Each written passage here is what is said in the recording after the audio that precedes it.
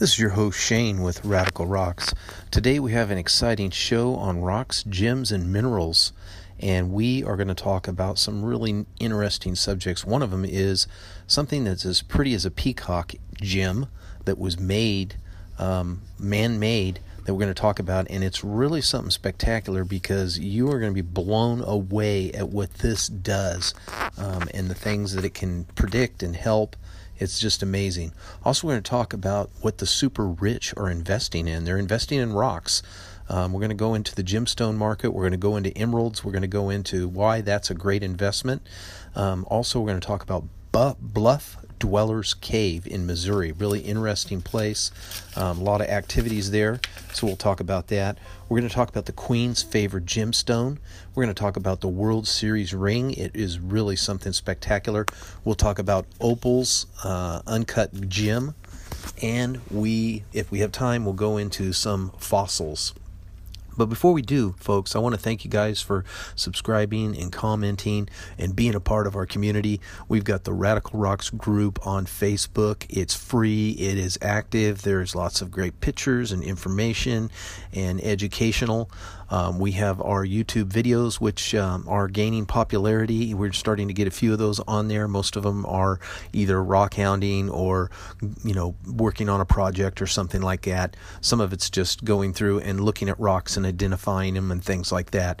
Also, our blog, which all our links can be found on our blog. If you want to get tied in with our social media or any of these other links, the links are all right there. And that is radicalrocksusa.blogspot.com. And when you get there, you got all our links. There's several articles on the blogs which are very educational. Some of those are definitely worth printing out and keeping in your shop, your lapidary shop. So let's get right into it. We've got a lot of subjects here. Let's see what we can cover. And we're going to talk about what are the super rich investing in? Actually, diamonds. Diamonds and rare gemstones on an article that's at the telegraph.co.uk. The Telegraph talks about the gemstones that the super rich are investing in. This was written on the 20th. And just to move right into some of the other things that are going on, the market on gemstones, it is forecasted to move way up all the way into 2026. There's a lot of key indicators. If you're interested in that, on JewishLifeNews.com, we have a gentleman there that's very interested in gemstones. He's always writing really good articles on those and finding some of the good information. Gemstone market, global Chinese newest industry data, future trends, key indicators, and forecast. And they're showing that there's going to be huge increase in gemstone investing, and several companies, Blue Nile, Tiffany, Sales, some of these other big companies are buying more and more gemstones every year, and it's projected to continue up at a rate at over 4% per year is what it looks like. And some of the stones that they're most interested in and that are gaining in value is diamond, ruby, sapphire, emerald, tourmaline, and then of course there's many, many others. Excuse me. All right, so some of the other things, let's see if we can find a little bit more information on the global market here. I've already got that. Let me close that. Close that. Okay, there we go.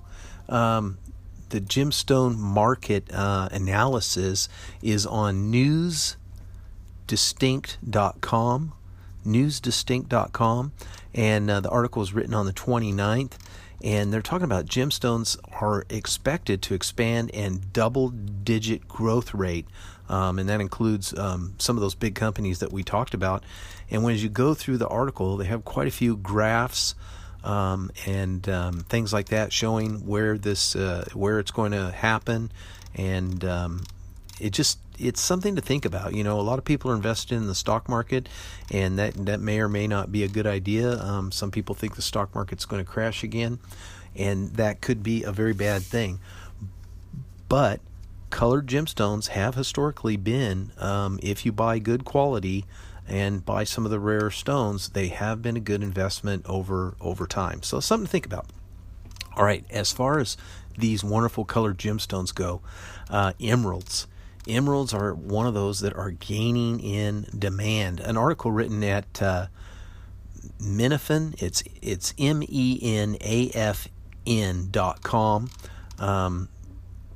It's Menafn. They have an article on Kate Florence. She's launching a new collection of emeralds, and this is because of this increased demand in gemstones and emeralds in particular, and something to see. So we can just see that the colored gemstone market is really taking off. Next, I want to tell you about a very interesting article that I bumped into. It's entitled Pretty as a Peacock, the Gemstone for the Next Generation of Smart Sensors. Now, even though this is not a natural gemstone, I thought it was a pretty good human interest story. It is a multi-purpose, functional, graphene-infused synthetic opals. So this new concoction that the scientists have taken is actually inspired from the biomimicry of butterfly wings and peacocks, and how their feathers innovate like this opalite material that could be a cornerstone for the next set of smart sensors. So what do these smart sensors do? Well, these photonic crystals could be used to develop sensors that warn when an earthquake might strike. Okay, and they're not just hard crystals like you think. These things are flexible. They're kind of like built into a polymer, and there's been quite a bit of study. There's an article published in Advanced Functional Materials where they talk about producing these with this tiny little amount of graphene. It's graphene, which it gives it this wide range of desirable qualities and outputs that can be seen with the naked eye. With the naked eye and under natural light, it's green. They're extremely versatile and change color to blue when stretched or turn transparent when heated. Now, there's a whole slew of things that these things can be used for. They don't have a picture of them, but they say they're really beautiful to look at. They've already made them. They said that they can have this biomimicry, where it mimics things as butterfly wings, peacock feathers, beetle shells, where the color comes from the structure and not the pigments. And here they are inventing something that nature took, however many thousands or millions of years, whatever your train of thought is. And these sensors that they're going to build out of this will be able to give a visual indication if perishables like food or pharmaceuticals have undesirable time temperature histories. They're extremely sensitive to even a small raise in temperature between 20 and 100 degrees Celsius. And they also can be used for fingerprint analysis, biosensing, to just see how healthy you are, to sensor your body, and health different things. And for sports players, they could be put in a wristband where they can make sure that someone has washed their hands, even all kinds of interesting things that can be used for this. Let's see if I can scroll down to anything else, and that's about it. I thought that was pretty interesting. Next, let's see if we can go into the Bluff Dwellers Cave. I thought this was a good article as well. This is written on the Missourian, and you can find that at www.columbianmissourian.com. And the article came out on the 21st, and they've got a beautiful picture of the cave with these calcium stalactites and stalagmites, and this interesting salamander, the cave salamander, which lives in there. He's very long-looking and orange, a beautiful orange with these black spots all over him, real pretty. And maybe not real pretty to you, but I thought it was real pretty. This cave was discovered by Arthur Browning in 1925, and he didn't know it, but this would become a family legacy. The cave had actually an entryway to it. Scientists estimate some 2,000 to 3,000 years ago, and a cave-in happened, or a landslide happened and covered it. But as he was walking around, he felt this wind coming up and started digging and discovered this cave, which stays 56 degrees all year long. So this is a year-round visiting type of place. It is right in the 4-state area of Arkansas, Missouri, Oklahoma, and Kansas. People come from all around. They discovered in this cave that the Native Americans had used it for food storage, processing, tool making, and they found many artifacts in the cave, including grinding stones, arrowheads, ashes, and even a few skeletal remains. There's many passages. It's 3,268-foot network of passages. It's got easy to walk on pathways. And again, there's the stalactites and stalagmites, notable cave formations that are in there. One of them is called the Riddlands, which is the favorite part of the cave. It looks like coral. It is coral, it says. All kinds of neat things to look at while you're there. Also, bats and salamanders, and also prickler frogs, and a very rare bristly cave crayfish is home there.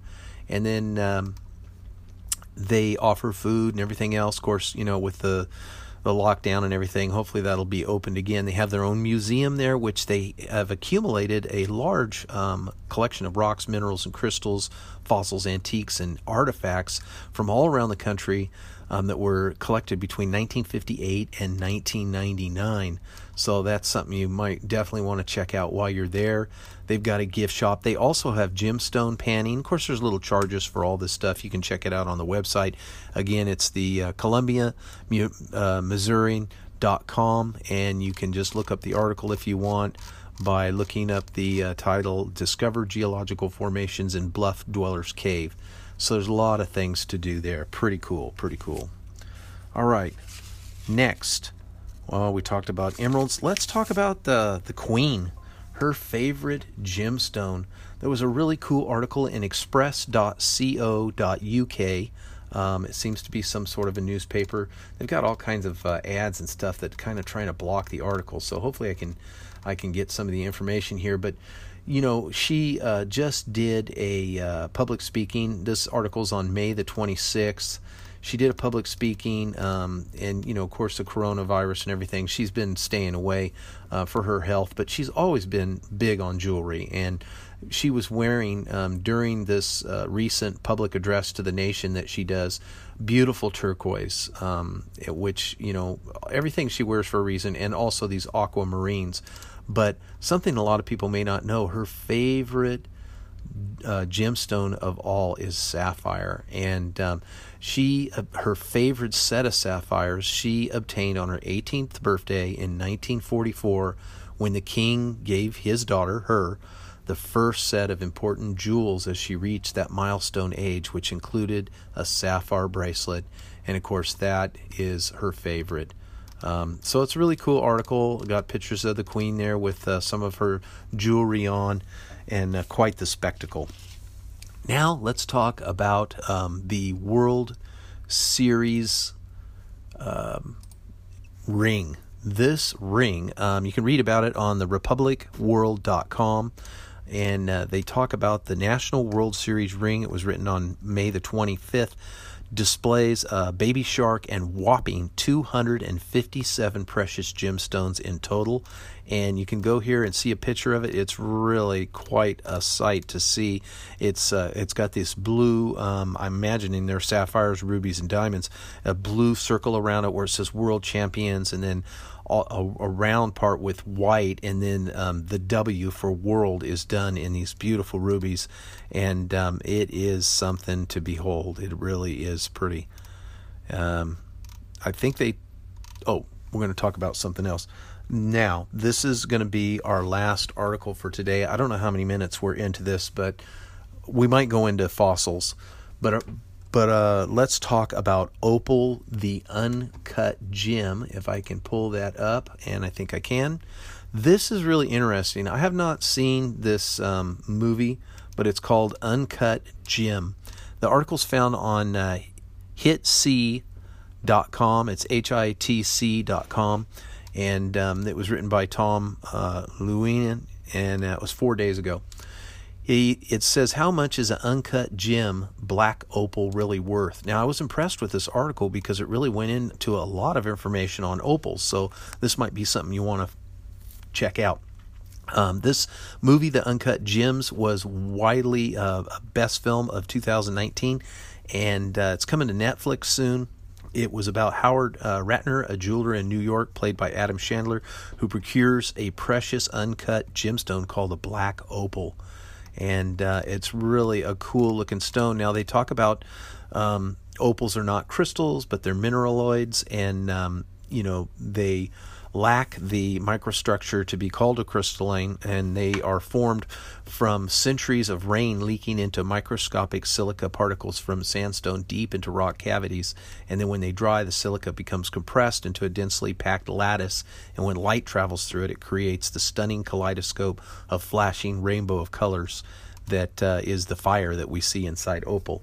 So they talk about the 5 types of opal: the white light opal, translucent to semi-translucent with a white or light gray background color called body couleur, black opal, translucent to opal with a black or other dark background, and fire opal, transparent to translucent with brown, yellow, orange, or red body color, and is also known as Mexican opal, which that is really pretty. Boulder opal, translucent to opal with light to dark background where fragments of the surrounding rocks called matrix become part of the finished gem. Crystal or water opal, transparent to semi-transparent with clear background that shows an exceptional kaleidoscope of color. Now, the article, you just want to scroll down. There's some beautiful pictures. It says black opals are the rarest because of the dark body color that contracts with the light. It's a contrast, is what I should say, so dramatically, and they're also the most expensive. So they're very coveted and a high dollar. Now, they talk about the movie. They said that the black opal in the movie is not real. It's a prop, but it is made from real opals. And they made this to look very impressive. It was made. It talks about how it was made, and so on.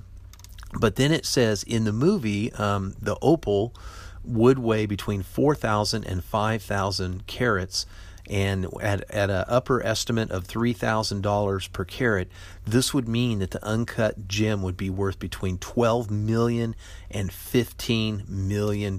So that is crazy. But they said the piece that they have, the actual piece, is looking to be sold between $150,000 and $225,000 at an auction house.